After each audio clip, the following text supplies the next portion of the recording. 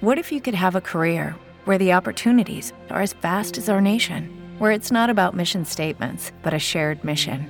At U.S. Customs and Border Protection, we go beyond to protect more than borders. From ship to shore, air to ground, cities to local communities, CBP agents and officers are keeping people safe.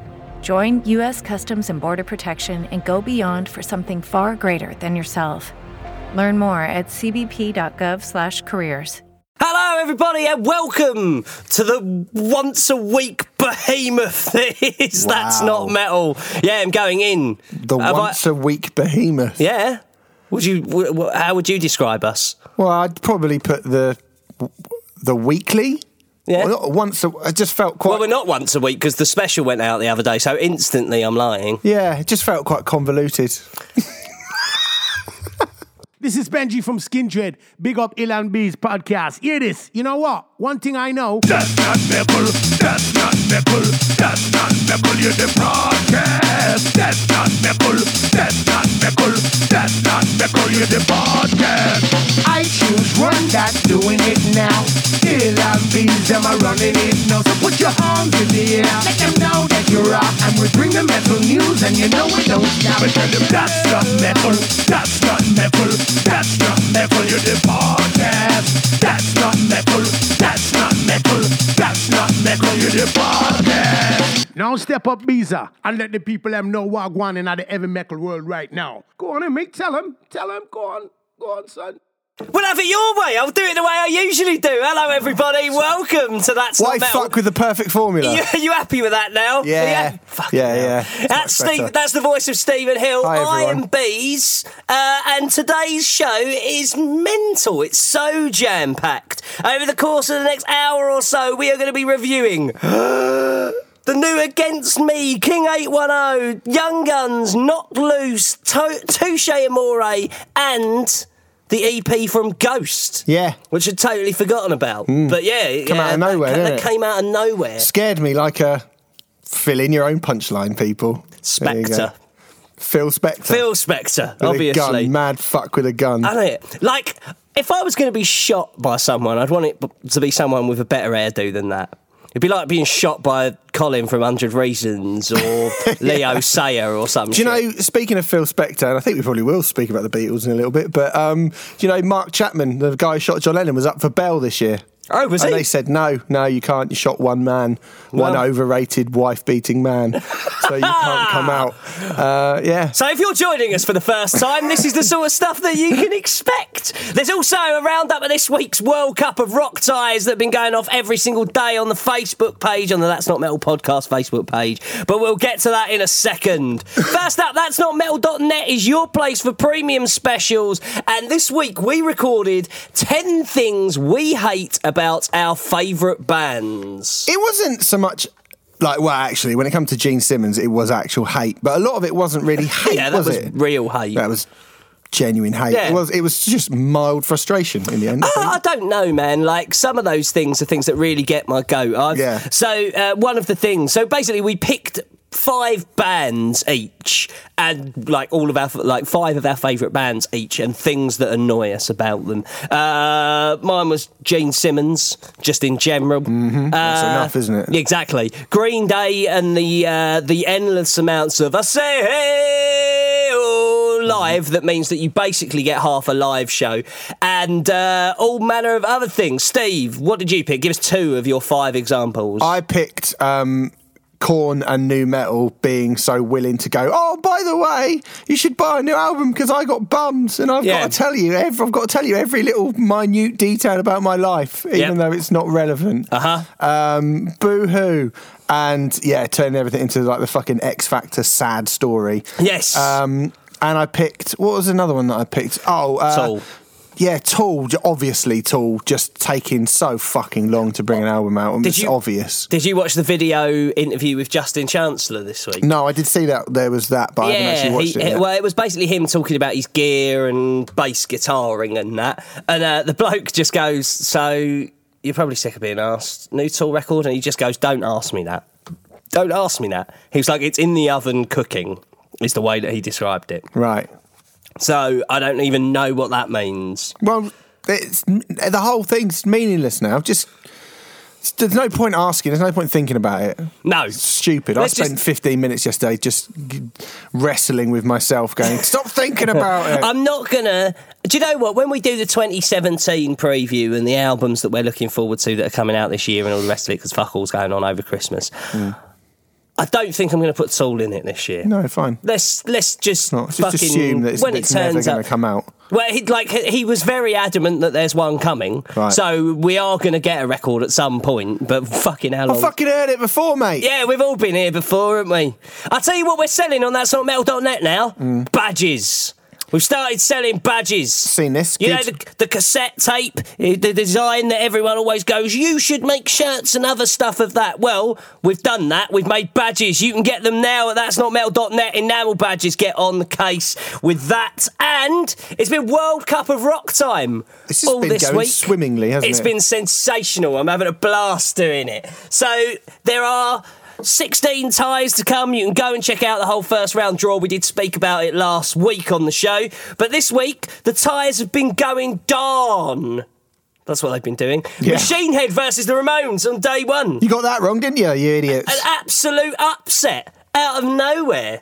Yeah, the Ramones dumped out like when Argentina lost to the Cameroon. Yeah, but they still got to the final. Yeah, but they still got to the final. So you've really fucked up. Yeah, so the Ramones are gone. There'll be no final for them. No. Who else has been this Slipknot week? knocked out Mastodon. That was a close one. That. It's quite close. In terms of, where my vote went.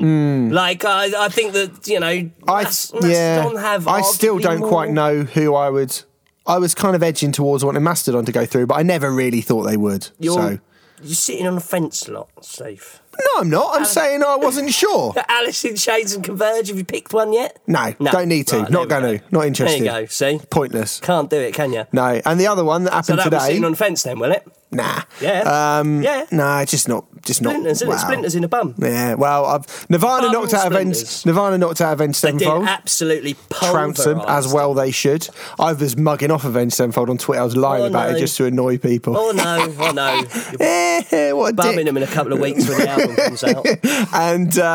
and I think Slayer and My Chem are close. Aren't they? Tight. What? It's tight between as we speak. It is unbelievably close between. That is a real hard one. I think because of where I feel now about Slayer, if I just cut that out entirely, it's not hard at all. Yeah. If I go both of these bands at their very best in terms of output, live show, the lot, who would you pick? I'd pick Slayer every day of the week. Yeah. But My Chem only went guff for about a year. Fair. Slayer have been guff. And there's a few more coming up. I just want to point out, you've been voting on it, I've noticed. No, I haven't been retweeting. I've been on my Facebook saying who I would like to see go through. I haven't actually officially voted. Yeah, because I've sort of tried to keep it as... I've only really gone, by the way, do vote for Nirvana. Yeah. That's the only one I sort of said. But I will be voting. That's next week. Hold on. Let me just get through this first. So today is the day. If you go to the That's Not Metal Facebook page today, it is the new metal derby. It is Korn, the day that this comes out. If you're listening to this the day we release, Friday. It is Korn versus Limp Bizkit. Go over and make your vote. Are you gonna pick one there? Well, out of them two, I'd go for Korn. I would go for Korn also. They're touring as well together, aren't they? They are. In the UK. So... Look at that. And the tour dates go on sale the day. I swear to you. Yeah. I swear on my grandfather's grave, nothing was predetermined. No. It just so happened the dates came out on that day. Synergy. It is madness, that. Absolute madness. It's like the universe bloody Why would you have Korn over Limp Bizkit? I think they're still releasing good albums. Well, they're still releasing albums. And they're a far better live band. If I was looking at it 2016, that would certainly They are going to get slapped all over the United Kingdom, Limp Bizkit. I think if they turn up doing what they've done the last couple of times that they've come here, prattling about with fucking covers and not playing enough songs, like a fully functioning mid-touring cycle Slipknot couldn't live with this Korn, like how Korn have been for the better part of the last 2 years. Yeah. So a prattling around Limp Bizkit. I mean, if they turn up, then it's just a brilliant night for everyone involved. But I get the feeling that it will be a bit of a bumming. Yeah. Right, so next week's fixtures, here we go. Yeah. Monday, Iron Maiden versus Fugazi. So I'm deadly serious about this. Whoever I see voting for Iron Maiden over Fugazi, I am blocking you on Twitter. You aren't allowed to, you won't be allowed to talk to me. I'm voting for Fugazi. I'm leaving this podcast. I'm quitting. I'm going to go and live in the woods, and I will never speak to any of you ever again. If you dare let me down. What woods? Have you got a plot? Have you got a plot picked out? Nah, just some woods. Because I'd do it now. Iron Maiden are not going to be beaten by Fugazi. Debden Woods. The woods in, Epping Forest. I'm going to go and live in Epping Forest. Yeah, you're going to go and live with the Wombles in Wimbledon Common. Mate, that's too many people around. Epping Forest, mate. I'm going to live in Epping Forest. It's Womble free. I'm going to go there just wearing a loincloth. I'm going to take an air rifle and a rabid dog, and I'm going to see out the end of my days miserable like fucking Raoul Moat. Because Fugazi aren't as popular as Iron Maiden, you're batshit. Don't you fucking let me down. I promised I'll get really shitty about this. Vote. You lot, don't you fucking dare vote for Iron Maiden. Vote the way that I see any of you lot, I swear down. You swear down, fam. Yeah. Swear down, You are fam. in serious shit with me if you fucking vote for Iron Maiden. Well, that's going on Monday, all right? Iron Maiden versus Fugazi, and you do all your crying on Tuesday. Metallica versus Clutch is what's going down on Tuesday. Wednesday, the aforementioned Alice in Chains versus Converge. And Thursday, it's AC/DC versus Let Live. It's an interesting one. So there you go. That's what's coming up next week. Make sure you're on the Facebook page. We are having a blast every single day. There is about 5 to 7 minute debate between each bands. It's well worth your time. Go and check it out. That's what you should do. Yeah. Right, the news. I think... Right, I'm just going to say that Bolt Throw have split up. I think we should wait a couple of weeks and do this when Tom Dare comes in, and I'll let you both talk about Bolt Throw, because I've seen him. He's very upset. I know. He's posted 3 things on Facebook in the last 12 hours saying how upset he is about Bolt Thrower. So I would feel bad if we took that away from him. Yeah, no, that's fair. Can I just say, as a sort of a preamble to that, it is sad because they are a really...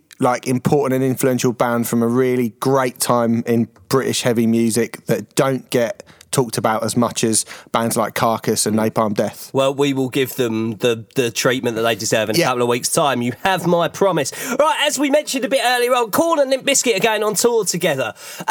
Now, here's my thinking, right? I've seen the smaller shows work.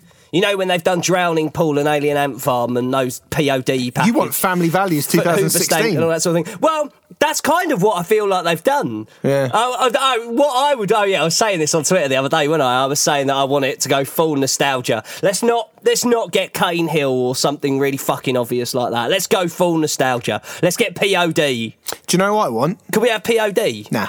No, bollocks. POD are playing. Who else is playing with them? I want exactly the same bill that I saw in 1997. Pitch Shifter on first, then Limp Bizkit, then Korn. That's what I want. Pitch Shifter. Yeah, I'd take Pitch Shifter. That would be literally exactly the same bill as that played when I saw them in Brixton Academy. Imagine that. I'm saying I want POD. I saw POD open for them at Wembley as well. But not with Limp Bizkit. No, that's what I'm saying. So you want to get rid of Limp Bizkit? No, I want POD. No, I want both of it. I want it all. I want it. No. I'd take a reformed Mudvayne as well. Oh, you know my feelings on Mudvayne.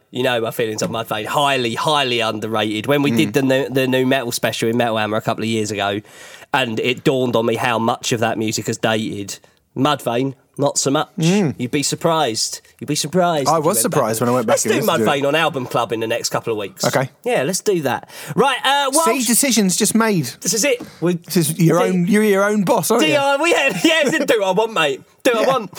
So don't have to go through, some bloke at the top of the tree. Yeah. Just do it. Yeah, just do it like Nike and that. Yeah. While she sleeps, they've hooked up with Pledge Music to put their record out. You're on it, aren't you? I am. Yeah. I was fucking right as well. That's me from 8 years ago, that. Yeah. Fucking time ago saying, while she sleeps, they're going to be well good. A fucking name in this business. And here we are. And they are. And here we are 8 years later. Still doing the same old bollocks, both of us. While She Sleeps, though, are putting out a third record. It's going to come out early next year, according to the quite brilliant video with a Morgan Freeman voiceover on it. Yeah, that's great, absolutely isn't it? outstanding. Do you think this will be a big thing for them?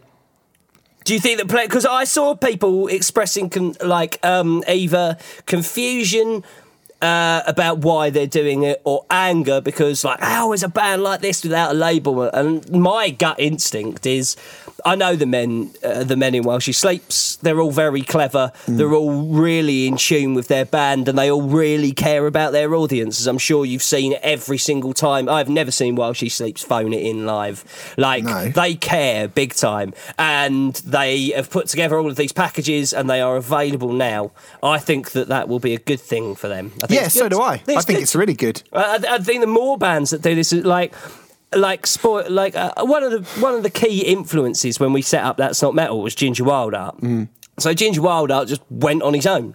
Just went, all right, well, if everyone's telling me no one cares, but I know an audience does, fuck it, I'll do it myself. And he did. And then off they went. Yep. I think Pledge is a good thing. If you're a band that are not on the take, because you have seen bands in the past being like, pay us to be a roadie for a day and shit like that. There's nothing like that over there. No. You can even, if you buy one of the more expensive package, you can even be on the record doing gang vocals. Oh, amazing. It's good, isn't it? And also, a band of a certain level, I mean, it's just at the moment, the way the world is and the way the land lies, I don't think there's much currency for a band the size of While She Sleeps being on a major label and having all that expectation on them, because our music just isn't put around in the right places where the days of massive budgets and huge amounts of money being spent on your album and then you going on to headline Wembley Arena or anything. For a band like While She Sleeps, I mean, that's just not a very realistic goal, particularly. Architect's model, as we said last week. Yeah, the way it is. And, if they did want to push on and be like, we want to be the new Metallica, then, I'm sure they would have to get a Sony or a fucking one of those big labels involved. But at the moment, what's the point? It's just Schweppes. I haven't just opened the beer. I agree. Yeah, it's just Schweppes. I agree. Yeah. I agree. There is no point. Yeah, there is no point. So I think it's good. So there is also other news. Oh, God, yeah. Yeah, Steve. You were starting to tell me about this as we started recording, and I went, no, don't do that. Tell me about it on the show. Steve, lest we forget. Lest we forget. Mate, this is mental, right? So if you're a long-time listener, you'll know that I have particularly strong feelings to my ex-girlfriend. And lest we forget. And she's horrible. And she's like grot bags mixed with the Ice King from Adventure Time. He's mean. Yeah, and the idea of misery. Yeah, she's worse than the idea of misery and the execution of it. And the execution of it. And you'll also know from the sort of back and forth that we have, we do have a vague plan of what we're going to do. Yeah. But when it comes to actually talking about the actual things A, there's no filter on what we say, and B, whatever happens to come out just comes out. We're just chatting here, really. These microphones are just picking up, thank you. And these microphones just picking up the shit like what we normally talk like, really, aren't they? So, here we go. Obviously, I have sort of mentioned, in passing about certain records, I never went, oh, by the way, guys, let's start this thing where I'm really horrible about my ex-girlfriend. I just Whom you've never named on this show. No. So she could basically be anyone. Could literally be any human being walking the streets. I choose to believe that she looks like June Sarpong. And she doesn't look like June Sarpong. And so, June. I'm going to give you the full version of this because it's fucking funny. Okay, cool. So basically, we have got 6 albums to do. Mate. I know we have. I know. So basically, Silent Ben wants to go home. Sorry, mate. Sorry. This is good though. It's worth it. So. She used to run, when I used to stand up, she used to run a website for me going, what a lovely thing to do. What a lovely thing to do. What a nice...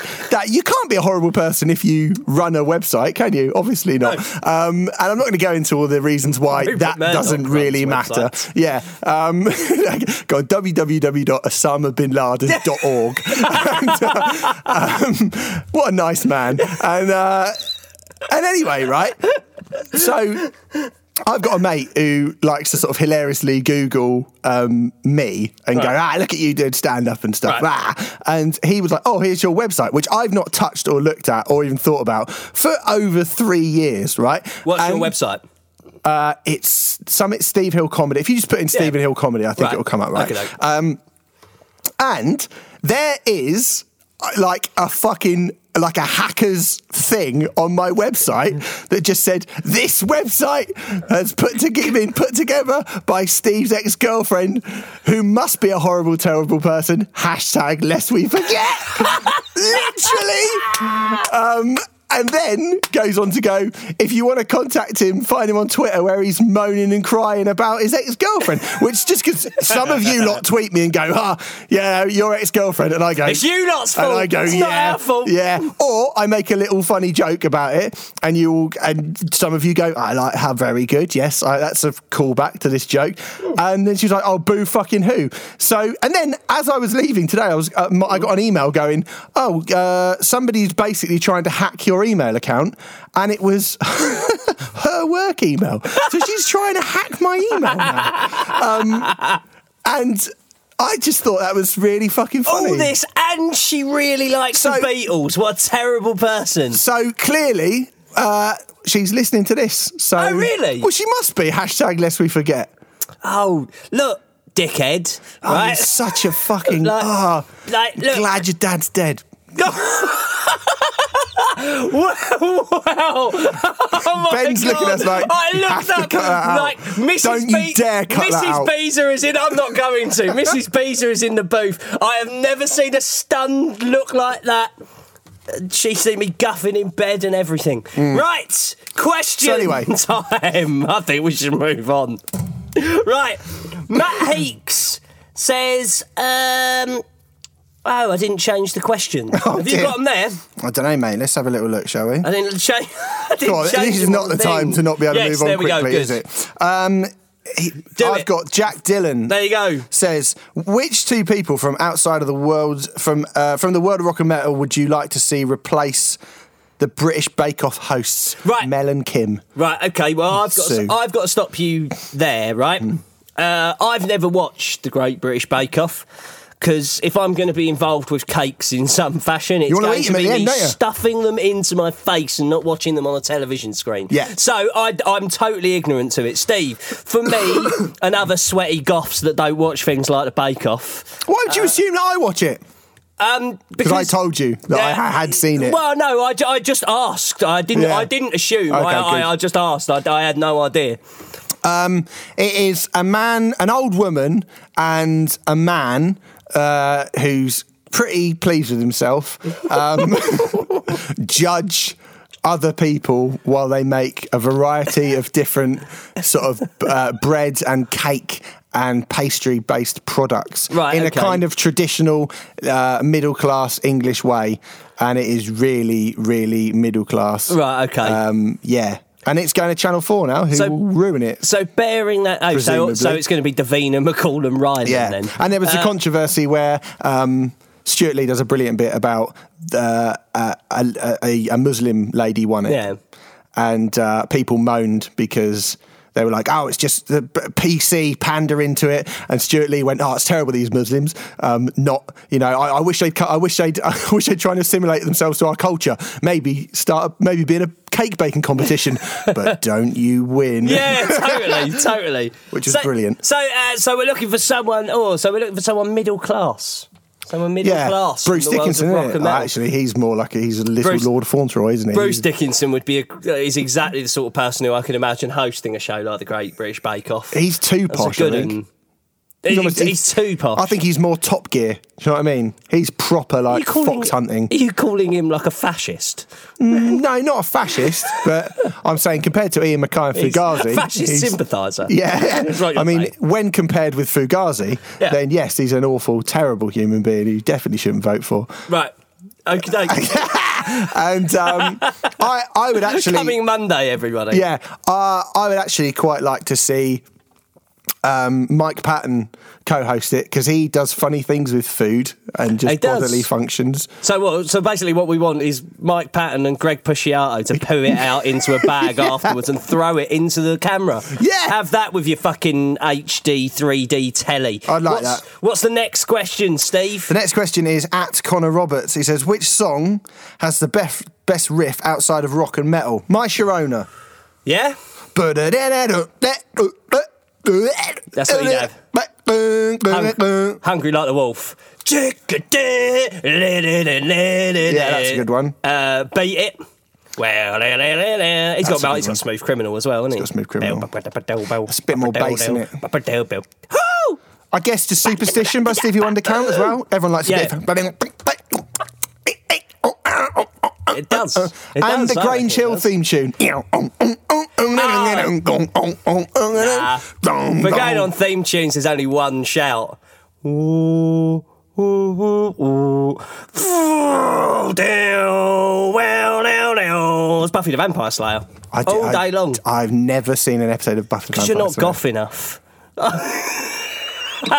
Up your goth. Don't judge me. Up your goth. What do you mean? Have you never watched Buffy the Vampire Slayer? I've seen bits of it because I used to fancy Sarah Michelle Gellar and her funny nose. She has got funny nose, like Avril Lavigne's, like a ski slope, isn't it? Yeah, it's not as good as Avril. I mean, she's better than Avril Lavigne, I think. Do you? Nose-wise. I don't know. She's the Queen of Canada. Come on. I've never watched it, no. No, it's well worth your time.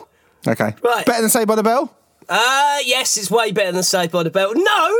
Silent Bet! Silent Ben. I can't imagine it is. Kelly Kapowski, mate. Big time. Samuel Screech Powers. Yeah. Right. Do metalheads... I can't even remember who asked this, sorry. Do metalheads actually care about lyrics? Many of the greatest bands of all time write terrible lyrics. Climb Like a Monkey. And no one seems to care.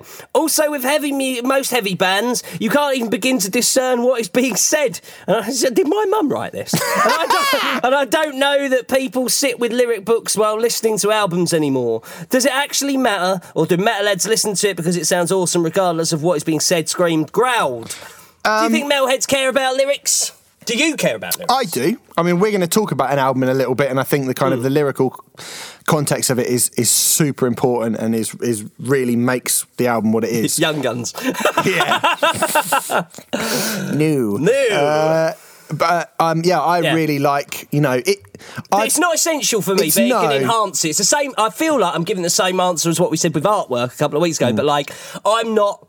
If the lyrics is... I like Bullet for My Valentine. Do you know what I mean?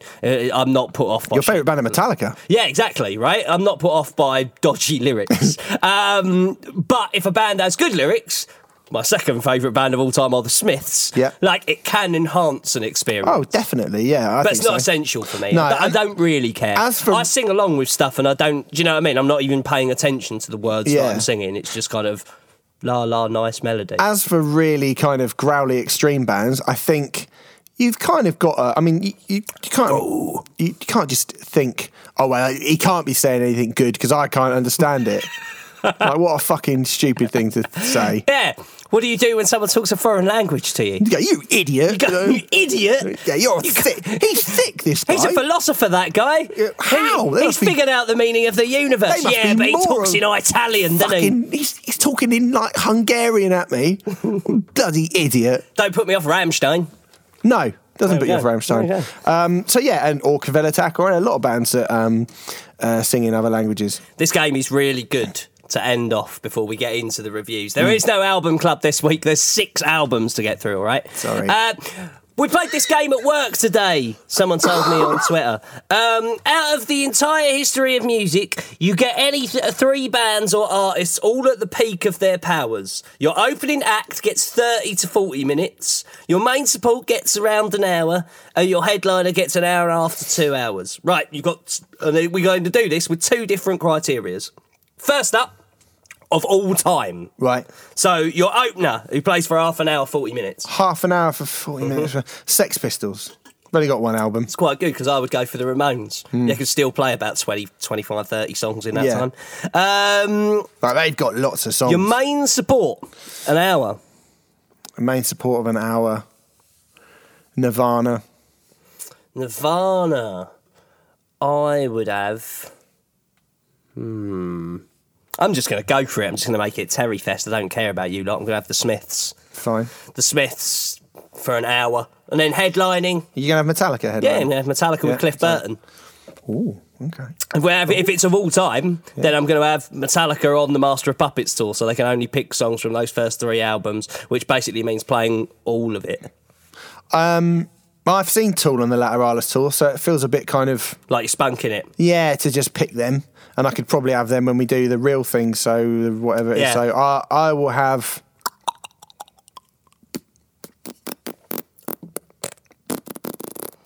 Oh, fuck. That's a really tough one, you know. I have 2... Oh, can I swap them around? Can I have the Stooges on before Nirvana? Yeah, sure. Okay. All right. Cool. Because then Nirvana can play literally everything. Yeah, pretty much. And the Stooges can do an hour and just Iggy can just cut himself and roll around on the floor. Right, same deal, except with bands that are still in... They have to still be in action now, and what you get is the 2016 version of them, right? Okay. So Green Day. So, no, I'm so bummed out. Half an hour. I'm so bummed out we have to do that album in a couple of weeks. Have you heard it yet? No. Okay. Don't judge have it. you? No, don't judge it. No, I'm not. Yeah, I'm just going off the 2 songs that they've released. Yeah, okay. Bum. Me too. Right, okay, openers. I want somebody young and good and contemporary who I really bloody well like. I'm having Ghost opening. Oh, okay, fine. I'll have Dillinger, always. All right. Ghost opening, I'll have Let Live as main support. Doing an hour. There's so much off of the 3 records that I would want to see. Yeah, actually, half an hour of Dillinger, that's mental. They mental. could still fill an hour in their sleep. That's half an hour of Dillinger. You can have Dillinger as main support if you want to just swap them around. But then I'd pick Let Live having half an hour, and that's not enough. This is the dilemma, Steve. Yeah, no, fuck it. Let Live, because I was thinking Let Live. So I'd have Let Live, then Dillinger, then Tool, wouldn't it? Obviously. You'd have Tool. I would have... God, Jesus. It's a slog at the top end, man. Because there's not much that I see. I have Rammstein, I reckon, headlining. Okay. You just can't go wrong, can you? They were pretty good at Download. I only saw them at Download. I know they were good at Hellfest. Hellfest used to do better. They were only all right. That was the worst I've ever seen them. But they'd be picking 2.5 hours worth of stuff and it'd be a new show instead of the same old thing. Right, fine. Let's do this then. It's album Armageddon. Let's start with Against Me, shall we? Yes. One of this podcast's very favourite bands. Their new album is called Shapeshift With Me. It is out this week. It is the follow-up to their very, very profile-attracting Transgender Dysphoria Blues album. It feels like at this point, as a long-term Against Me fan, it feels like more people care about Against Me at this point in time than they have ever cared about Against Me before. Yeah. I think that's because they are at the tipping point of a 3-album curve, because the last 3 albums have all been a minimum of a 9. Yeah. I would argue that they might even be 3 10 out of 10 records. I think White Crosses is. I certainly think New Wave is. Yeah. And I would say Transgender Dysphoria Blues would be a 9. Yeah. So damn they high. are on a damn fine curve. Now, a couple of weeks ago, we reviewed their new track 333. You weren't so keen on it. No, I now, wasn't. The reason why I'm going in with that as a starting point, because to my ears, that is definitely one of the best songs on this album. So, with that in mind, Steve, how do you feel about Shapeshift With Me? I really, really, really want to like Against Me in every single thing they ever do. Oh, God, we both don't like it. I thought it's... I was hoping that you did. When it started, I thought great. I thought great. This is like the first track, Provision L3. I think is good in a kind of old school rattly punk rock kind of way. I liked it. Got a kind of glammy chorus as well. I thought that was really good. I think it kind of rattles along for the most part in the first 3 tracks, and then it turns to, it's not so much that these songs are bad. I don't think these songs are bad. I think they're... you said something the other week about Black Foxes saying it's a bit Virgin Radio. Oh, did you see them get the arse on that? I did, yeah. Yeah, I did. He's a precious little petal, isn't he? His band aren't even that good. Well, But I think, Anyway. I mean, I wasn't going to go, you naughty boy, but... I patronised him. Yeah, fine. I sent him the fingernail painting emoji. All right, well, anyway. Thanks for listening, though, dude. Yeah, cheers. Cheers. I thought it was all right, personally. I thought it was good. Yeah, so we both said it was all right. Yeah. I just got the arse. Anyway, I think...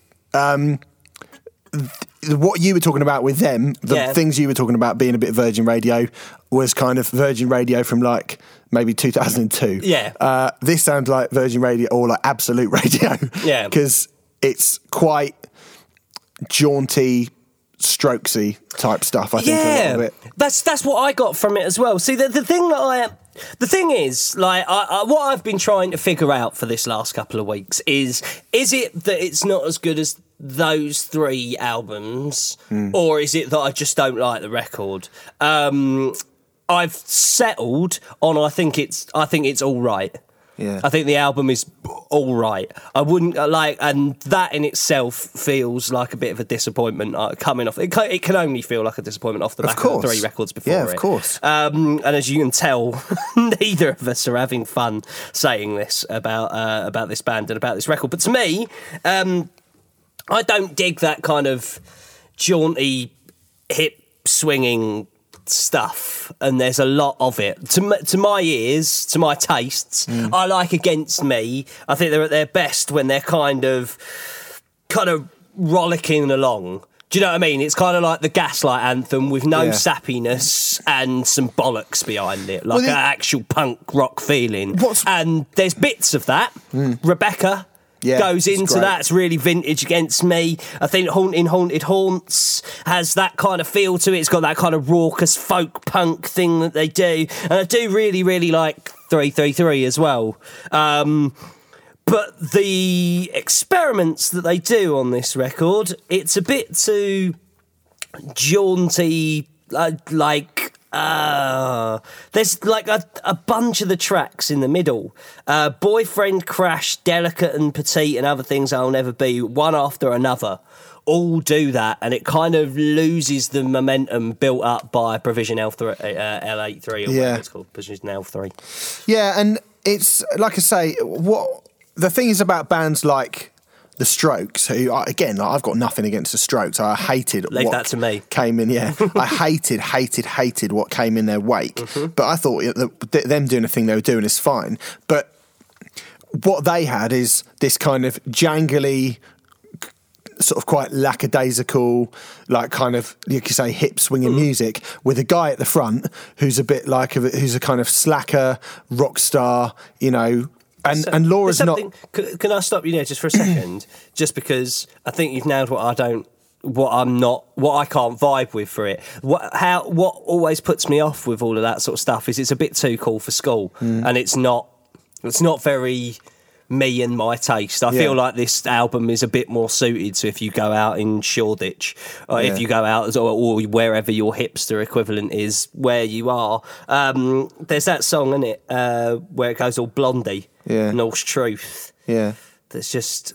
But the thing is like, it's quite jarring as well, because I think Laura is still somebody who writes really fucking brilliantly angry, poetic sort of, you know, idea that come from her heart and come from her, you know, that come from the rebellious spirit of punk rock.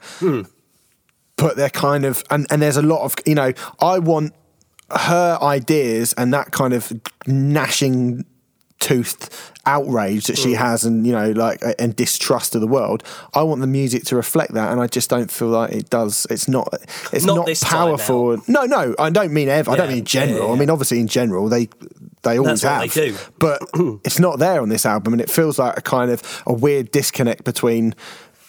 It's the first time I've listened to it and I've gone, come on, the rest of the band need to get up where she is, you know? It's I don't know, man. Like, Against Me is her baby, so I kind of like I get the impression that everyone's stoked on the record in the Against Me camp. It's just that it's, I don't know. I don't vibe with the experiments and the left-hand turns that they've taken on this.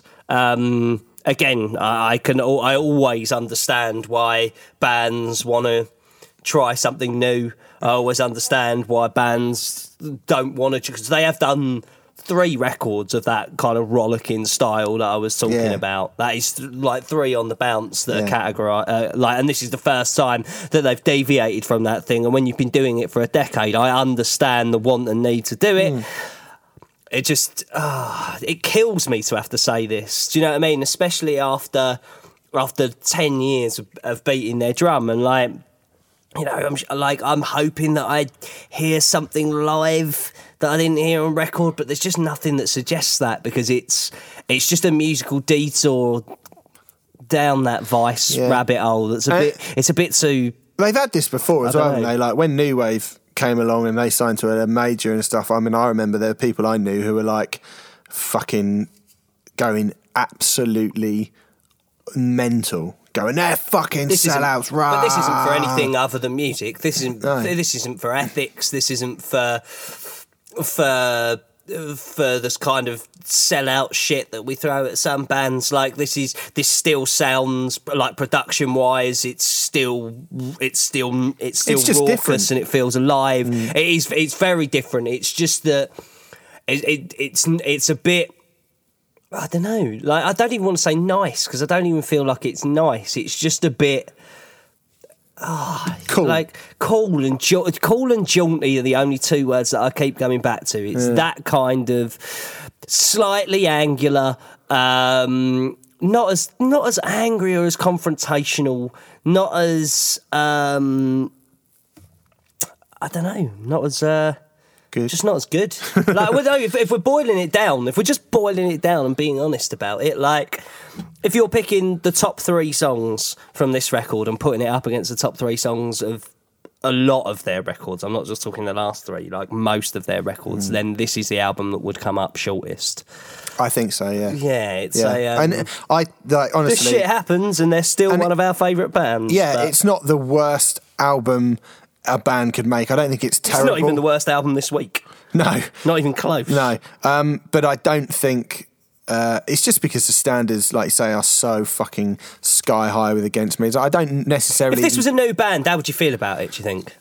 I think they're all right. I'd kind of go, you know, because like I say, I'm a bit different to you, whereas I've got time for a lot of those bands, but only the really good ones. But I think if a new band came out, I'd see it as being quite cynical. Right. I'd see the idea of going, oh, you're just another band who want to be like this kind of, you know, libertinesy, strokesy, early Kings of Leon thing. Like, that's been done to death. Like, there's nothing really left to say of that type of music unless you want to sell fuckloads of records. You know, like, that's...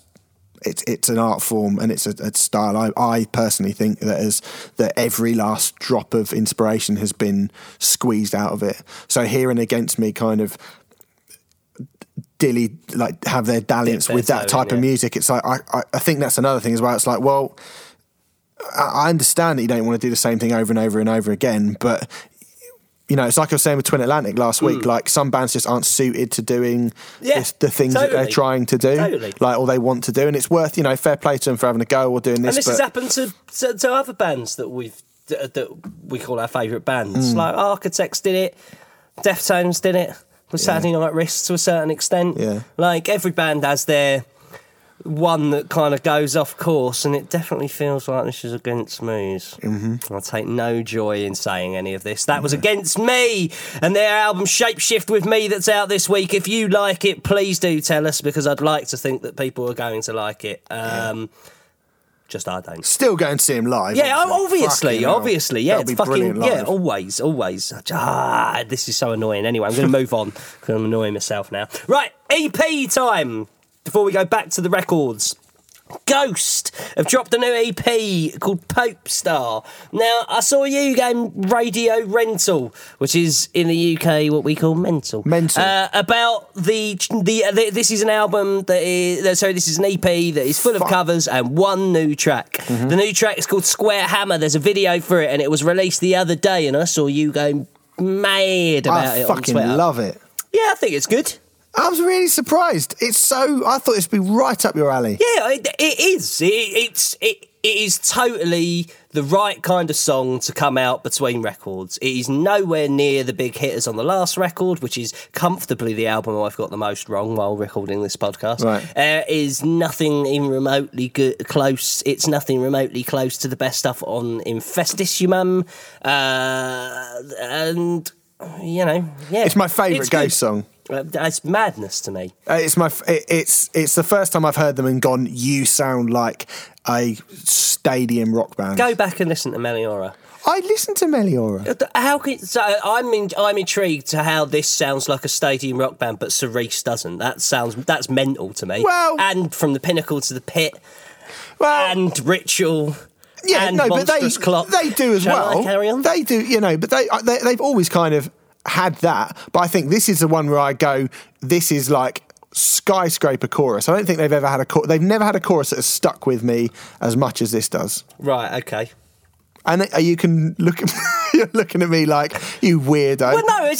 I mean, it's just like this. The chorus on this compared to the "Come Together as One," "Come Together for Lucifer's Son" on "Monstrous Clock" that they end on always is madness. Because I saw this conversation going on the other day about like it's the most suited to a festival song they've ever done. It's just like, if you guys say so. I think it's a lot. It's good.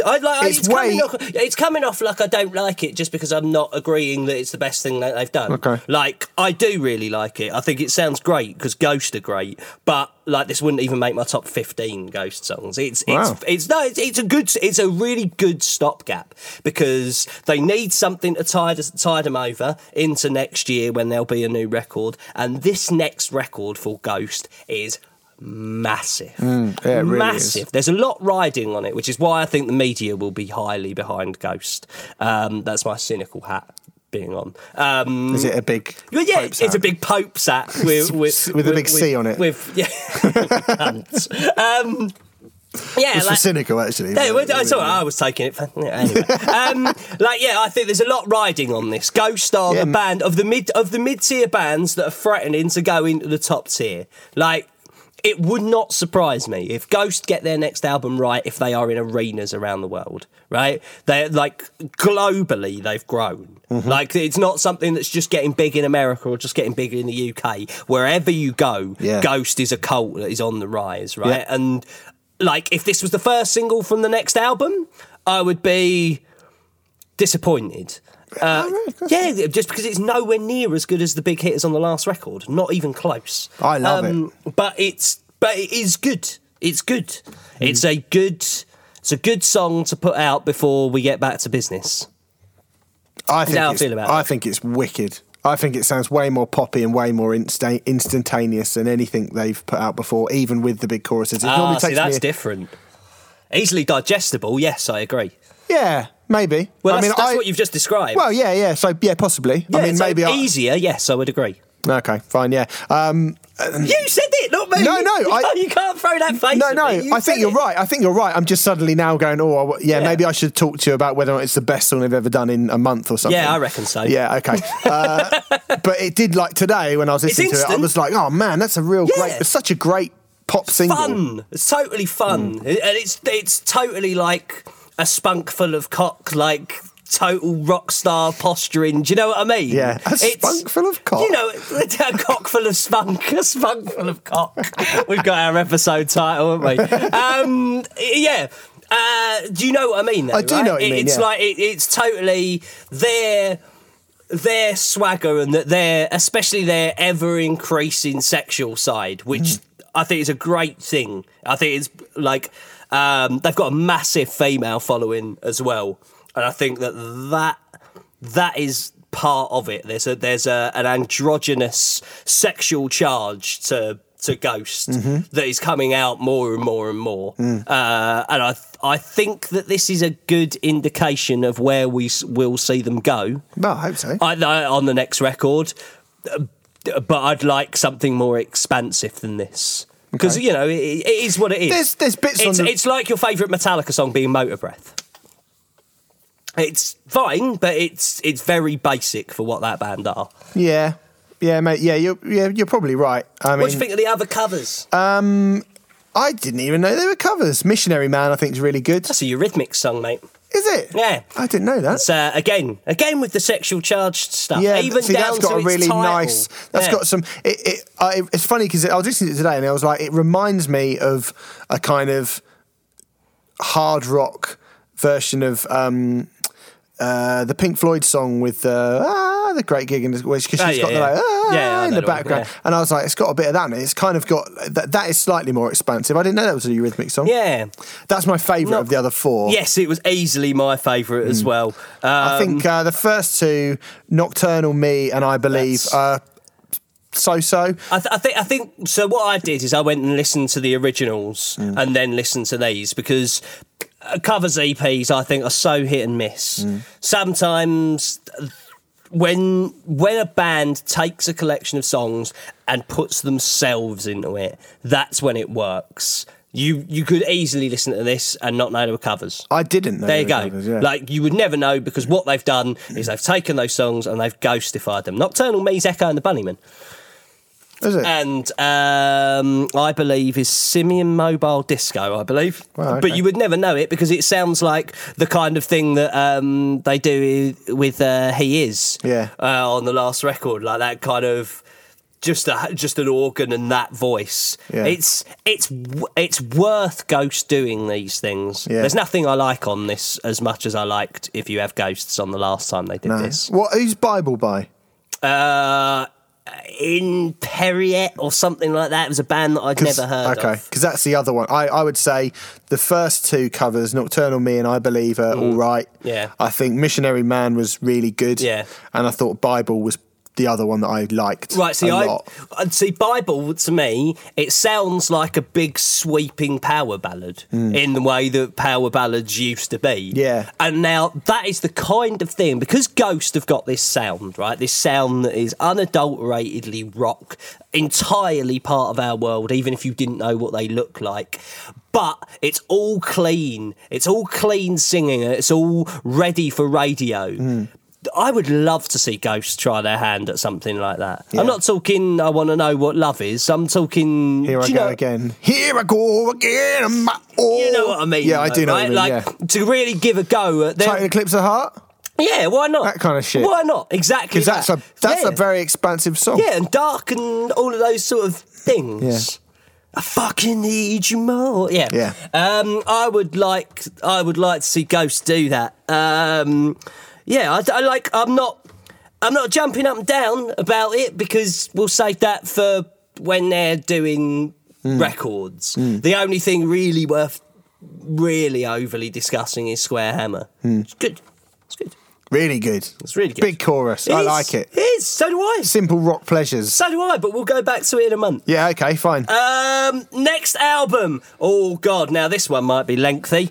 Now, we did Album Club on King 810's Memoirs of a Murderer about a month ago. It was about 6 weeks ago now. Yeah. It was a very popular one because it was such an involved and interesting record. I would highly recommend that you go back and check that out because a lot of it is going to feed into this. This is a very different album to Memoirs of a Murderer, despite there being plenty of throwbacks throughout the record to it.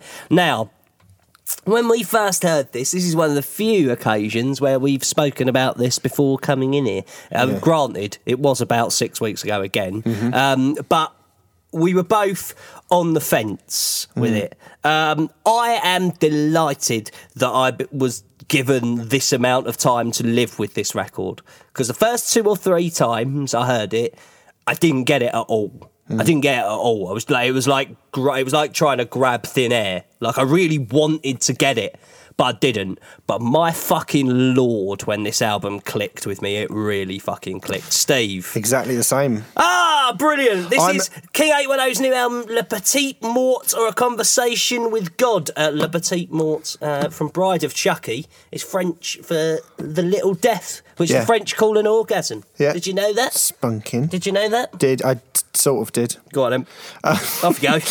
Yes, you liked it too. You like it too. I like it, and so I gave it 7 in Metal Hammer because when I first got it, I was like, there's not a lot to like. It was kind of a little box review, and I was like, not really enough. How many words did you have? 200 words. So this? Yeah. That's insane, And man. it's a bit of a shame. I need 2,000 because we're going to go on a bit here. Yeah.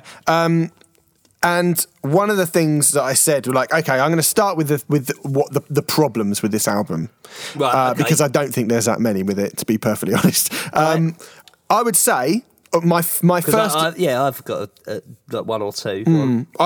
my first impression, I thought the track listing was something we've never really talked about, bands' decision of where they play songs. Right. It's very important on an album, isn't it? And when I first got this, I was like, this seems quite front-loaded with heavy stuff and then quite mellow at the end. Or like, not mellow's not really the right word with King 810, but it's much slower. The more eclectic stuff comes at the back end of the record, for real. But I think that's the best place for it when it comes to metalheads, because when you're throwing a saxophone in there, which we'll get to, like, a lot of people are going to go, what the fuck is that? Yeah, but it did make me go... Not you lot are cool. But... It did make me go, well, only if you vote for Fugazi. It did make me go, they've kind of made it feel like it's a lot more one-paced than it is, because on the last record, I think it is quite one-paced, and I don't mind that. Well, no, I mean, actually, as I've lived with it, I've seen it as... And now it feels like one whole piece of music. Yeah, it feels like a journey, a story. I feel like one paced is what it is. Like there is shit tons going on, but the thing that I had the hardest part grabbing was it's slow paced. Right, you have to get your head around that. If you're used to metal records in the way that they're usually delivered, even the way Memoirs of a Murderer was.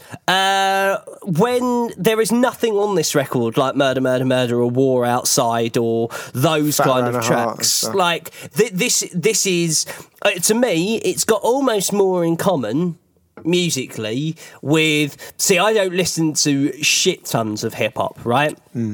But really dark, sinister, lumbering hip-hop. Something like New Slaves from Yeezus, Kanye West. Like, that is what this album has more in common with than like people saying Slipknot last time and all the rest of it. Like, I don't think that there's one of the reasons why I'm as jazzed on King 810, especially even more so after this one, bizarrely, even though I do prefer the last one. I prefer this one personally. It's still growing on me, so I don't want to commit one way or another. Yeah. But that is... Sorry, carry on. Oh, well, okay, so yeah, I agree with a lot of that. It is very one-paced, and it is... the other thing I thought was lyrically, it was a lot of the same stuff that he was talking about last time. And I think a reason for some of that would be, I guess they're in the same situation as they were when the album came out last time. We always want people to talk from the heart, right? And talk what they know and don't, I mean, we'll get to people that don't mean a single note that they play coming up. But in King 810's case, if that's the life that you know, like the fact that the opening line of it is like, I'm back home, give me my gun and my throne, tell the music pussies to leave me alone. Like, it's autobiographical now. I think you have to believe David to get King 810. Mm-hmm. I think that if you come into it cynical, if you look at it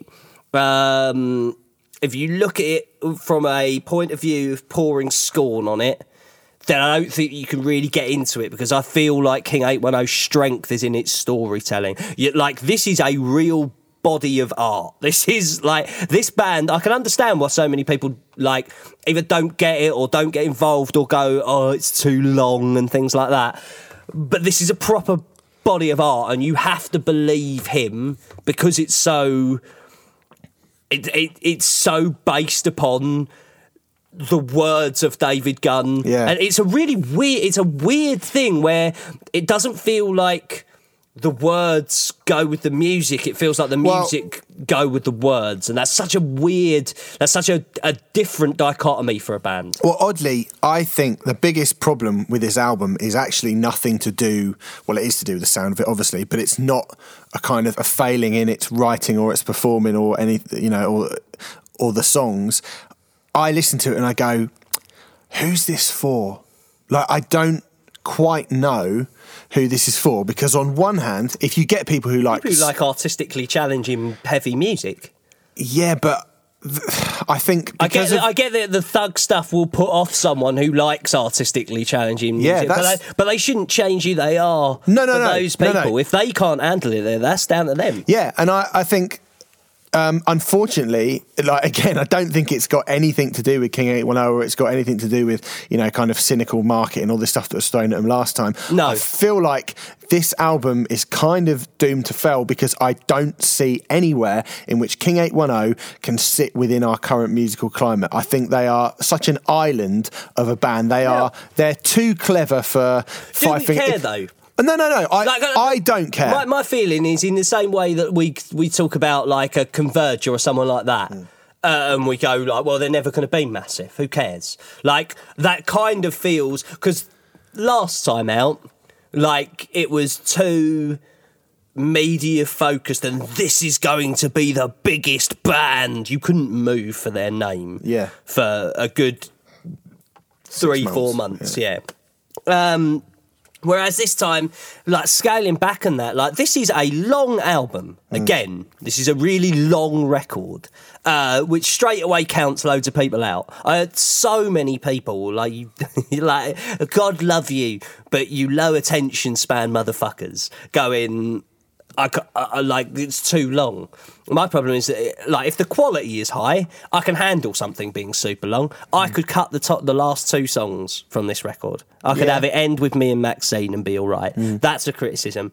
And I think their drummer is super limited. I think that if they had a better drummer, this band would be a better band for it. But these are minor gripes. So, what about the sound of the record? So, explain the sound of the record. Well, I was going to say first, the point that I was going to make about whether or not they get bigger or anything, I feel that if you are someone who's into Five Finger Death Punch and you're into like meat and potatoes rock music, this is going to be way, way, way too much of a challenge for you. Yeah. But on the flip side of that, because it is so starkly autobiographical, because it is so open as to, it's not open to interpretation what these songs are about. There's very little kind of... It's very... You know, the sound there's... Well, we're going to get into talking about kind of what it actually sounds like. But if you're somebody who listens to... The type of thing that I would kind of say this is aiming for would be like Swans and Neurosis and bands who really like rip open this axis of bleakness and go head first into like the most disgusting parts of the human psyche. But those bands, it's all quite oblique and it's more artsy, whereas this is more, like you say, gangstery. So I'm a little bit like, you sit very oddly in the middle of a seesaw between two incredibly difficult and different things. To me, this is more gangster in the way that like fucking... I don't know, it is in the real world more than it is on fucking Scarface and Carlito's Way and shit. Yeah. Like, I hear you, but it does... There's no kind of room for manoeuvre on what this is. Like, this is very definitely about, absolutely. It's like wake up in a bath full of blood. This is storytelling. Yeah, it's completely storytelling. This is this guy's story. Like, you know, if you can relate to it, I'd be fucking surprised. Yeah. But that's fine. Yeah. Right, sound of the record. Just go, because when we're saying like a Five Finger Death Punch fan would think this and this and this, like, because it's not really got a lot of actual metal in it. I would say like Nick Cave. There's a lot of kind of towards the end of the record when it goes slow. Like I heard somebody mention Portishead the other day, which I thought was quite an interesting shout as well. I think kind of Nick Cave and Tom Waits like were mentioned before, as was Johnny Cash on the last album. I think it's much more those two than it is Johnny Cash. But then there are also these massive, great like. Almost bordering on, like guitar tone wise, almost bordering on deathcore, like those gung gung gung, those massive slabs where they just like chug big slow chuggy bits. See those bits. But that's as close as it comes to metal. To really. 9 Inch Nails. Yeah, and I've got Swans written down here as well. That kind of the way that industrial bands don't concentrate on riffs and that kind of thing. They are there to provide a canvas. Do you know what I mean? So this album to me is all about vibe. It's about a slow, grinding, dark vibe. It's really slow paced. It definitely takes a few listens to get into, but if you lend yourself to it, there are unbelievable things on here. There's the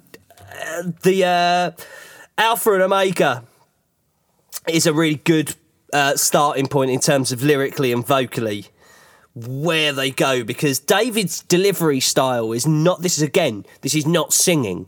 This is not really MCing. And like, the thing is, I've heard things like street poet said, and like the second that the word poet comes out, everyone starts thinking of someone with a quill and a frilly fucking shirt, but I can see where they're coming from, right?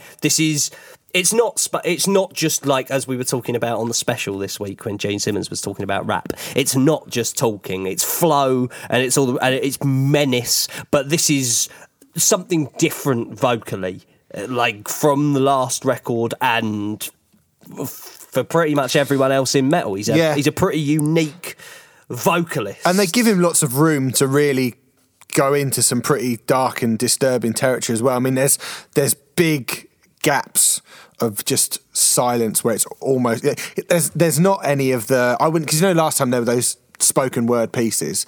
Well, there's none of them on it, but there is so much where it would just be a chord ringing out, and then almost like Sun O, like the length between like chords coming in and out are that long, but instead of having a kind of like whoa, you get this guy. Rapping's not the right word. Again, growling. Singing's not the right word. Growling, just like emoting, I guess you'd say. And he is very definitely the star of the show. And I think this album, if you like you said, you're going to have to listen to it a lot. I think, and it also, I think, like I said on the album club, it will depend on how much you are willing to, because it's bleak. It's really bleak. There's nothing but bleak about it, and it's spelled out very definitively why it's no bleak metaphors either. This is no metaphors. It's straight down the line. This is point blank storytelling in the harshest, most grim way, and I like it heavy. a lot. Oh yeah, it's still of course. heavy. Yeah, it is really heavy. Like the one where they really get this right is Vendettas. Vendettas is fucking unbelievable. If you want to go, if you're going, oh, I'm not so sure this is for me, go and check out Vendettas. Is the best example of it. It's slow, it's grinding, it's angry, it's got a hell of a vocal hook on it, which is there's 100,000 people in me all with Vendettas. Is basically the chorus. I would say everything from Vendettas to but Wartime times Trick is all good, but it changes drastically. That's why I've hung back on this shit. Like what we're going to get to now, and the reason why this has gone on a bit is because it also has batshit mental eclecticism, and I'd say that in a praising way and not in a pouring scorn way. That Vendettas leads into Black Swan, which is a song that is acoustic, based with all of these like pizzicato strings that kind of give way to when they really let those fucking the strings fly, is fucking all encompassing. And that little soft 1, 2, 3, 4 pirouette, like, that is deeply unsettling for some reason, which is the one time where he's not going, I've had to wash the blood from my mouth and fill up my gun and shoot someone in the heart. That, like, when he's not saying that, it's weird that's a bit that I was like, ooh. And then the title track title track's amazing. It's like a 7-minute cathartic, it's the most autobiographical it gets. It's literally, I do this, I did this. I feel this is my life kind of thing. But it's based around this like deep house, like EDM style. Again, just everything on it is dark and sinister. So even when it goes into those zones, it's all in the same vibe, which is what I think is so cohesive about this record. Is it never comes out of its hole. This is the demon in the mud, quite literally. What are the other ones of it? Oh, eclecticism. I Ain't Going Back Again. We spoke about, which is all strings and like dramatic Tarantino style, big single note guitar licks, like really fucking huge thing. Me and Maxine is one of my favourite things on it. Slow, jazzy piano, Gary Moore style lead guitars. and Gunn telling a story about a girl from Flint. But I've saved life's not enough till last. Yeah. Now, like Portishead or Massive Attack, and then saxophones coming in. This album is all over the place in terms of experimentation, but it's totally knowing, totally cohesive, totally in control of itself.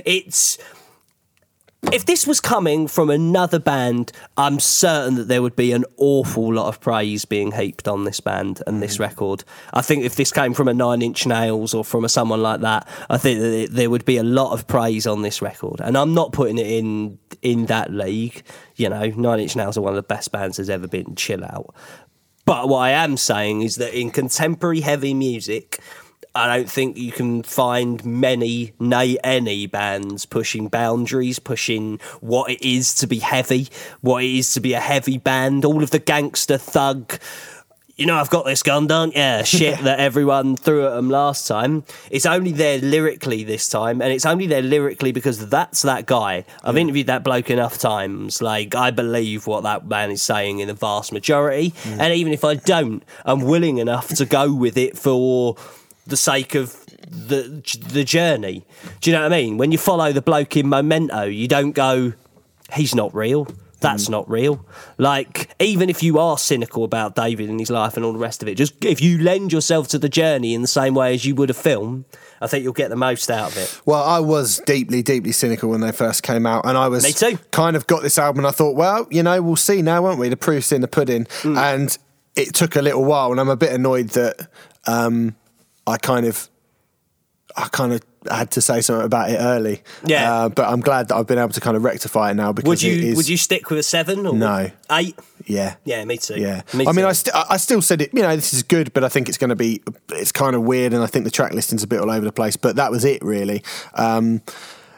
It's a shame. I listen to it and I think this is a shame, because I don't think people are going to give it a chance, and I think it's going to be. But that's why we're here. Yeah, I know it is. It is. But, like, I hope people do this time. We're giving credit its due. Like, it would be fucking easy to sit here after the press have dropped them, after they didn't ever become the fucking band of the day with the audience. Like, it would be easy to go, King 810, listen to them and their silly saxophone, fuck off. Like, that's an easy thing to do. That's something that I'd expect the bloke who we never talk about from the Old Metal Hammer podcast to do. Right, idiot, basic knuckle dragger shit. Yeah. The hard thing to do is to go, this is a really deep... Not Gil! Not Gil. Not Gil. Deep... Like, this is a really deep, intense, involving record that you can really delve into. Yes. And it's way more intelligent than anyone will give King 810 credit for. Yeah. So, give that a bash. It's don't expect to get it on first listen either, but go with Vendettas. That's how you'll know if you can lend yourself to this or not, I reckon. Le Petit Mort, or A Conversation with God, King 810. I'm definitely pronouncing that wrong, but give a shit, I'm not French. Right. Should we talk about the best record this week? Young Guns. No. Right. Okay. Touche Amore, Stage 4 is what we're going to talk about next. This band are a post-hardcore band. They released an album called Parting the Sea Between Brightness and Me that is an absolute classic as far as modern post-hardcore is concerned. It is a truly outstanding record. I was still doing the Metal Hammer podcast when it came out, I think, and was like, my God, about it when it came out, because this whole wave of like DIY type bands were just starting at that point in time, or just starting to gain notoriety. They kind of dropped the ball, I think. It's survived by the record that came after that, was nowhere near, not even close to Parting the Sea. And it's been 3 years since is survived by. After living with this album for a month, and after describing Parting the Sea Between Brightness and Me as a classic, I would say that I think Stage 4 is better than Parting the Sea Between Brightness and Me. It's got a fucking fantastic claim for me. to be the best album of the year. It's in there. It's in the conversation, right? I'm glad that's how you feel about it. Steve, what do you like about it? Well, do you know what? I never kind of got with Touche Amore straight away, to be honest. Like, I kind of didn't really... I came to it a bit late for whatever reason, and I heard, like, Is Survived By, and I was like, yeah, you know, it's fine and everything. And then we haven't talked about Jeremy Bolm, their lead singer's other band this year, Hesitation Wounds, who are fucking brilliant. Well, we'll probably get the chance in November when releases chill out. Yeah, and I thought, and I got this, and I was like, well, he's already released one absolutely fucking great album this year. Like, you know, this is probably gonna usurp his main band. And then this came out, and it is, bar none, I would say literally bar none, the most emotionally... We just talked about the kind of the reality and the kind of the emotion within the King 810 album, and a lot of that, as I say, not really open to interpretation, but still feels real. And that's a really important thing. You know, when I was saying about lyrics earlier, what is it you like about a band? Well, you know what? Like, I don't need to know exactly every word to every song, but if I feel like I'm getting the voice of somebody who means it through the speakers, and that is the thing that really, really is the best thing about music. Yeah. And knowing the context of this album, and it's sort of written in the aftermath of Jeremy's mother dying from cancer, this is the most moving record of the year, bar none. And it doesn't ever... the thing that astounds me about this record lyrically from that is that it's not bleak.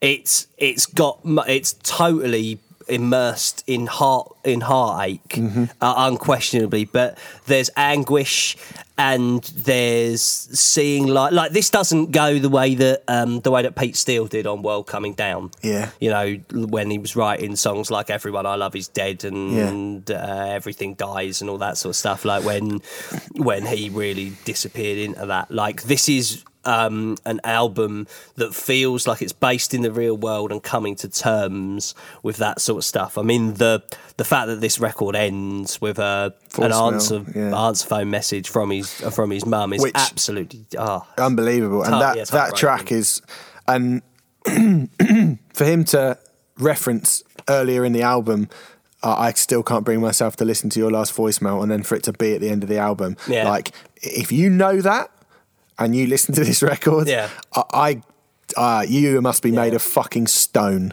to not get excited, but to not be moved by that. And there's stuff like his performance on this record, I think, is the from an individual musician, an individual vocalist of the year. I'm going to say it now. I think this is my favourite vocal performance of anyone, just because it is so emotionally charged and so emotionally raw, and so like poetically brilliant as well. Like you say, it's not depressing. The bit where he says, there's a bit in, I think it's New Halloween, where he says, last week I crashed my car, and it felt like you were there, and all this sort of stuff. Like, I liked Swallow Sorrow, I Have Come Prepared on Posing Holy. I think is a good way of summing up how Jeremy is on this record. It's you know, this is his body of work to deal with that.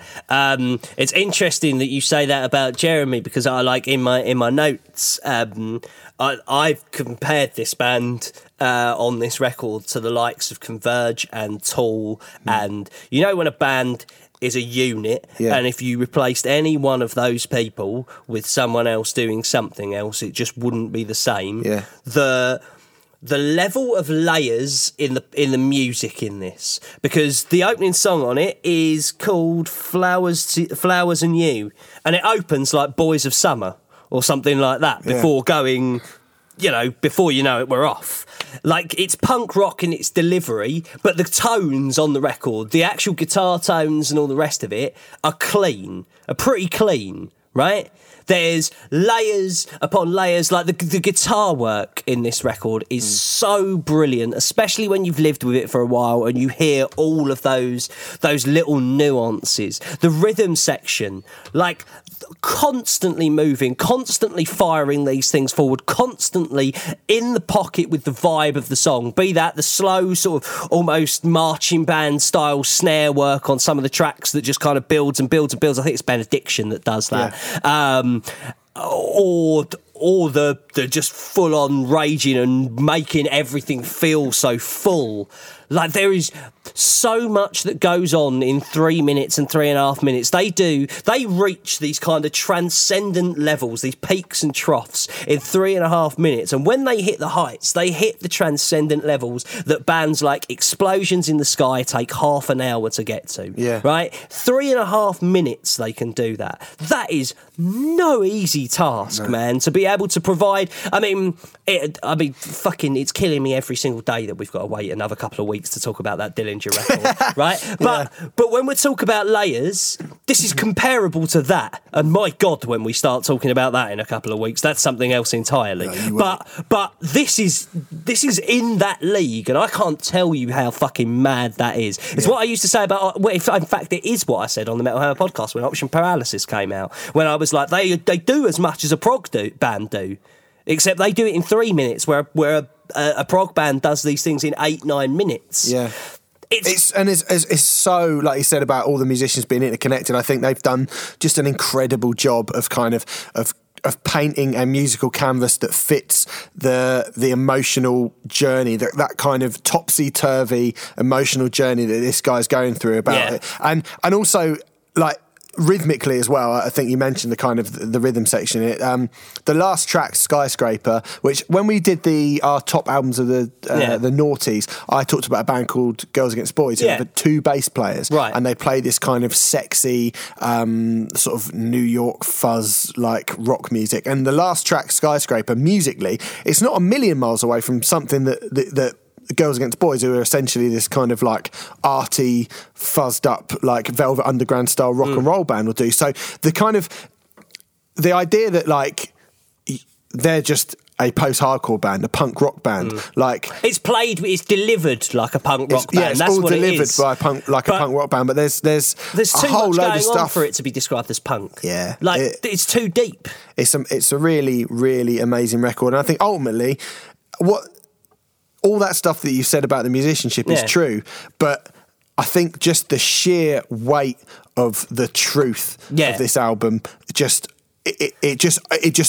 absolutely smothers everything else. I agree. It's quite hard to even. And that's no easy feat when you've got the guitar player peeling out a lead guitar line on Rapture that sounds like a fucking post-hardcore. This one goes out to the one I love. Yeah, like this is. Yeah. This is right up there. When we're like, this is 100% in my 20, 100%. I think it's going to be very, very high in mine. Right. Very, very high. So let's take a second, right? Because it's rare that either of us all do this, right? But I'm gonna go on this. Point blank, you need to go and listen to this album, all right? You won't hear anyone else anywhere else bigging up this band. They've been like they're not going to be press darlings for 10 minutes. You're not going to hear anyone else talk about this record as passionately as we have, because they're not fucking this season's hot thing because they've been around for a couple of years and all the rest of the thing. You owe it to yourself. Do not let this record pass you by. Stage 4, Touche Amore, by far and away the best record this week for my money. Oh, God, yeah. And also, again, like, just to kind of give you more impetus to go and listen to it, if you've ever lost someone, and this is not like King 810 where you go, okay, well, I have to sit back and go, that's your journey. And if you've ever lost someone and you listen to this album with that in mind, I promise you, this album will move you. Absolutely. Like, it will move you to, probably to tears. Like, to me, I can't listen to it without feeling quivery lipped. You can listen to it over and over and over again and still be picking out more and more and more. This is a real statement from Touche Amore. Right. From one side of the coin to the other, Young Guns are back with a new album called Echoes. Right, here's what happened with Young Guns, right? Here's a basic story of the last couple of years. The crime. They released Bones in 2012, right? And when we talk about those kind of beige, like fucking white paint on a white wall, like type bands, this is one of the better... Bones was one of the better records of those things, right? Bones was passable. Definitely passable. The title track on that was the first UK number one single in the United States of America by a British band since Bush in the mid to late 90s. That fucking mental. Bones was the main song at WrestleMania for The Undertaker's match with CM Punk. Young Guns were fucking there. They made it. It then took them 3 years to release the follow-up. So the momentum had been lost. The change in sound felt really, really, really cynical. And as well as the dip in profile that went with it, they've since gone out on Warped Tour, done Slam Dunk, and now we're getting another album 15 months after the last record came out, because I think that they know that they blew it with that one. Which brings us to Echoes. There's me. I've set it up. I'll set them up. You knock them down. Steve, what do you think of Echoes? I can't even be bothered to get annoyed about this, really. Do you know what? Right? You fucking... Even that sums up kind of how I feel about this. Someone said to me earlier, is it 5 out of 5 shit, right? And 5 out of 5 shit, right, suggests an album full of Scandinavian girls, right? That's what you'd expect. I'd prefer an album full of Scandinavian girls, because at least it would be funny. I've listened to this album 4 times. I've got nothing. Nothing at all. Like, it's like reviewing a glass of water. It's like reviewing some ready salted crisps. Yeah. It's like reviewing some bread with nothing on it. It's like reviewing Latter Day U2. Yeah. Like, do you know what I mean? It's just so... I've listened to it 4 times. Yeah, me too. 4 times. 4 times. You get less for shoplifting. I listened to it 3 times, and I found myself doing a fucking Sabaton and like tapping my foot along to some of it, and then I was like... If you say you like it, I'm going to stab you. Oh no, I don't like it. No, right. No. Sabaton, I can accept it. Like... Well, hold on. Well, I can't. Really, no, not at all. But I was like tapping my foot, and then I sort of noticed myself, and then I was like... I'm going to cut it off. I was like, actually... It's not even... I'm not even tapping my foot. I'm just sort of moving like just to do something. I don't know what happened here. I don't know. Like, here's the thing. When you go to Bones era Young Guns, and when we talk about Mallory Knox in the future and those kind of bands, right? Death of Annas, all of them kind of bands. When you talk about them, I can generally go, well, I know who this is for, at least. I can go, all right, if it's not my cup of tea, I can see who this is for. Their promo shots have them looking like... It's like something out of an ASOS catalogue. You look at it and you go, well, they're not me. Like, I can't relate to them. Yeah. And I'm guessing if you're listening to this podcast, you would look at people like that and go, I can't relate to them. I don't think it's necessarily for you look like you've lost the will to live. Like, after talking about King 810 and Touche and more, it just feels like just get through it. All right then. so they've got those kind of photos. I don't think that the kind of the girls that were with them, like that were into them like 7 years ago, have probably grown up and are beyond just nice looking boys. Like at this point in their, I'd like to think they have at this point in their journey through life. So I can't see it that way. The music, I'll tell you how I compared it. Like, I'm going to put it in journalistic terms. You've all been to school. You'll all know exactly what I'm talking about. Sometimes you get a really boring band to interview and you have 1,500 words to fill and you've got to 1,300 words and you've exhausted everything you can, right? But you have to reach 1,500 words. So what you do is you put 200 words in there that are just words. You know, they're just there to make it add up. They're not really adding anything. Like, if you've written an essay and it's got to be 800 words and you've got 500 words and you've said everything that you've got to say, that other 300 words, that is the musical equivalent of this Young Guns record. Yeah. It is just mush. I can't believe that anyone playing it, listening to it, involved in it is passionate about this. Who hears that and goes, that's what I'm talking about. That's what I don't get it. No. The opening song on it is decent enough wrestle metal, albeit played by a poodle. Yeah, do you know what I mean? Played by fucking the staff at Debenhams. Yeah. Like, it's just so... The whole thing is dull. I've listened to it 4 times. I've got nothing. Like, musically. I'm a fucking music journalist. I've done this for years, and I have listened to it time and time again, and I feel like there's nothing I can tell you about it, because it's just fucking an hour of blur. It's just... This is some rock music played... I got some guitars and I got the best producer, and we went ya-da-da-da, and then we went home. And that's the album. Night, everyone. We'll go on quite early on our headline tour, so you can get home in time to, spank the monkey. Watch the final of X Factor. Well, I mean, yeah, it's not even funny. It's not. Do you know what I mean? I would rather be sitting here and I'm the same. Like, I listen to it, and like I say, I'd rather be reviewing Blood on the Dance Floor now, so you could at least go, what are they doing? What is that dickheads? about? Whoa, there's that bit that really stands out. This is an album of Madeira cake. Yeah, it's just somebody going, if I keep quiet, can I have some money? Right? Fucking rubbish. I honestly, like you say, I've got nothing. I listened to it 3 times, and I was like going, oh, it's a rock song, and it stopped, and like fucking... It's the same song for an hour. Like a bubble, it just popped, and it was gone. And I can't now... I couldn't hum you a single riff. I couldn't sing you a single line. I couldn't give you a chorus. I can't remember anything about it. And I've listened to it like over the last couple of days 3 times all the way through.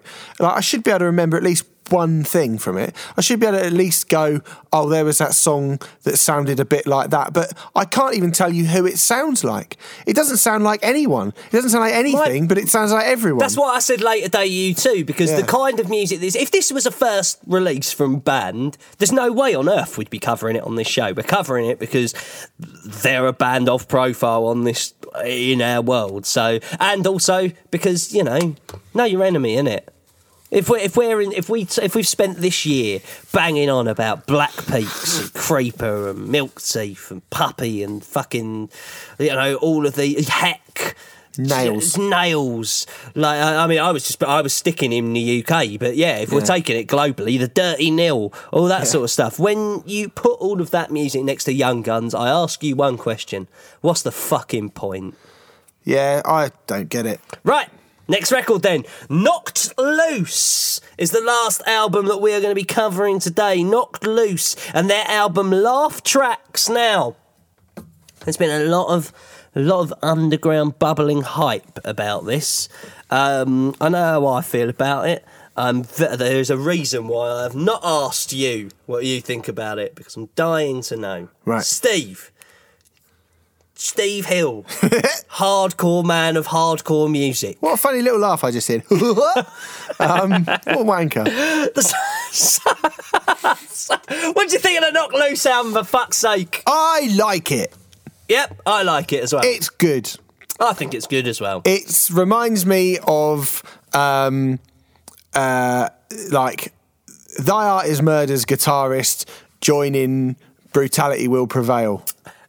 I shit you not. My notes here, I have Last Witness or Brutality Will Prevail from the UK, or Desolated, or Stray from the Path when they get their hands dirty in the low end of hardcore. They strip out the Rage Against the Machine stuff and just do the guttural, like, low end hardcore stuff, sludgier stuff. That, to me, is what Knocked Loose sound like. It's good. I like it. It's not reinventing the wheel in any way, shape or form.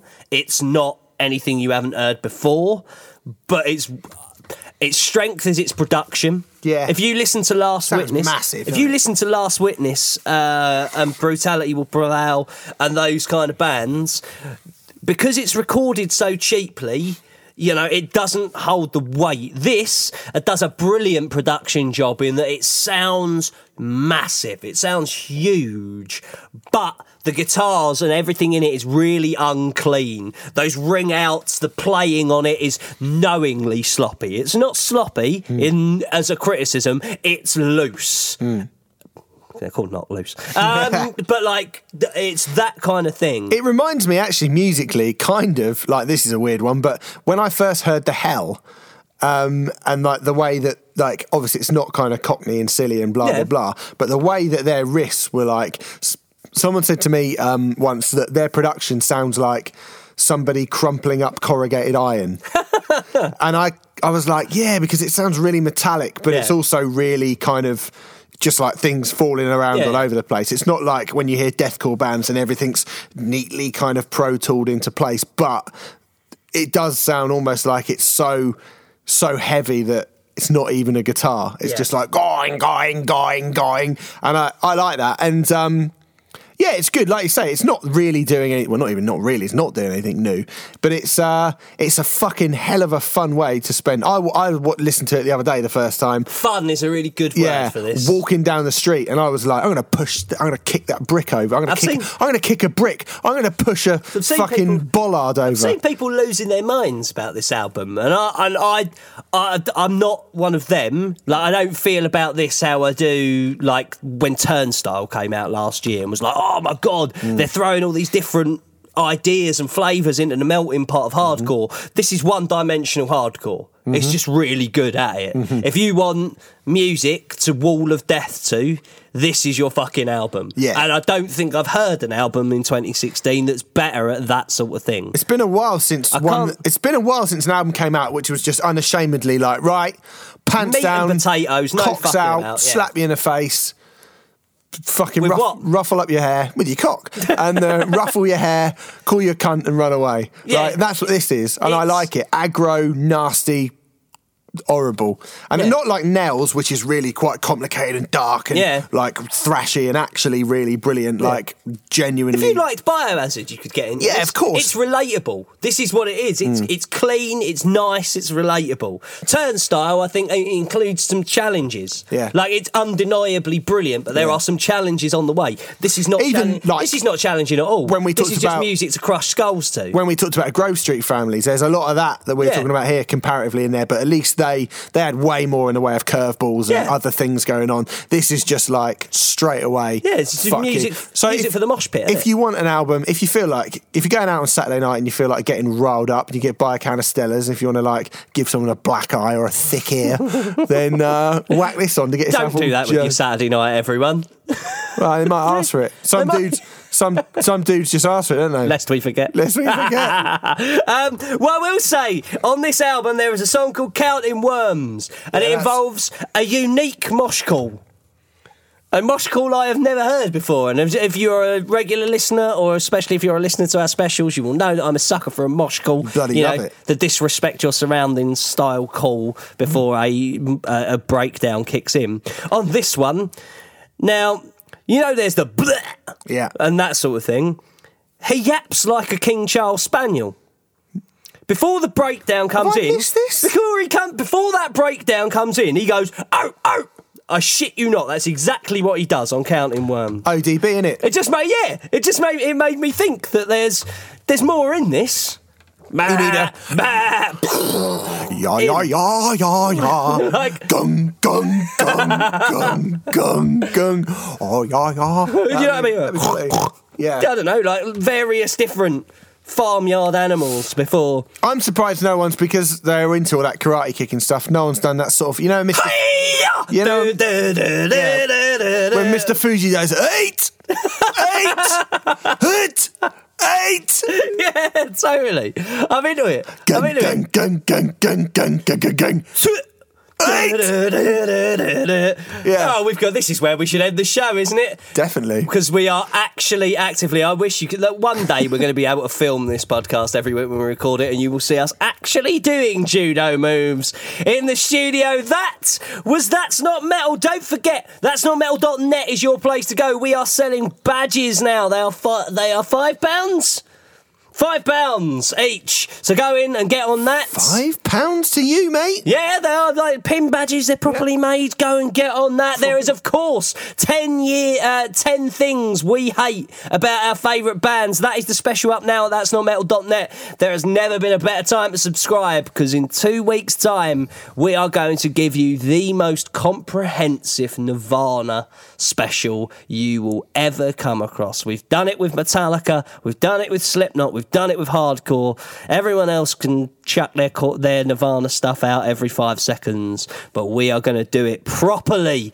But next week, well, we put Taking Back Sunday back a week because we're already doing 6 albums here. We're going to be doing the new albums from Every Time I Die and Airborne Album Club. We're going to be joined by Jim Smallman and Jimmy Havoc from Progress Wrestling to talk about Hail Destroyer.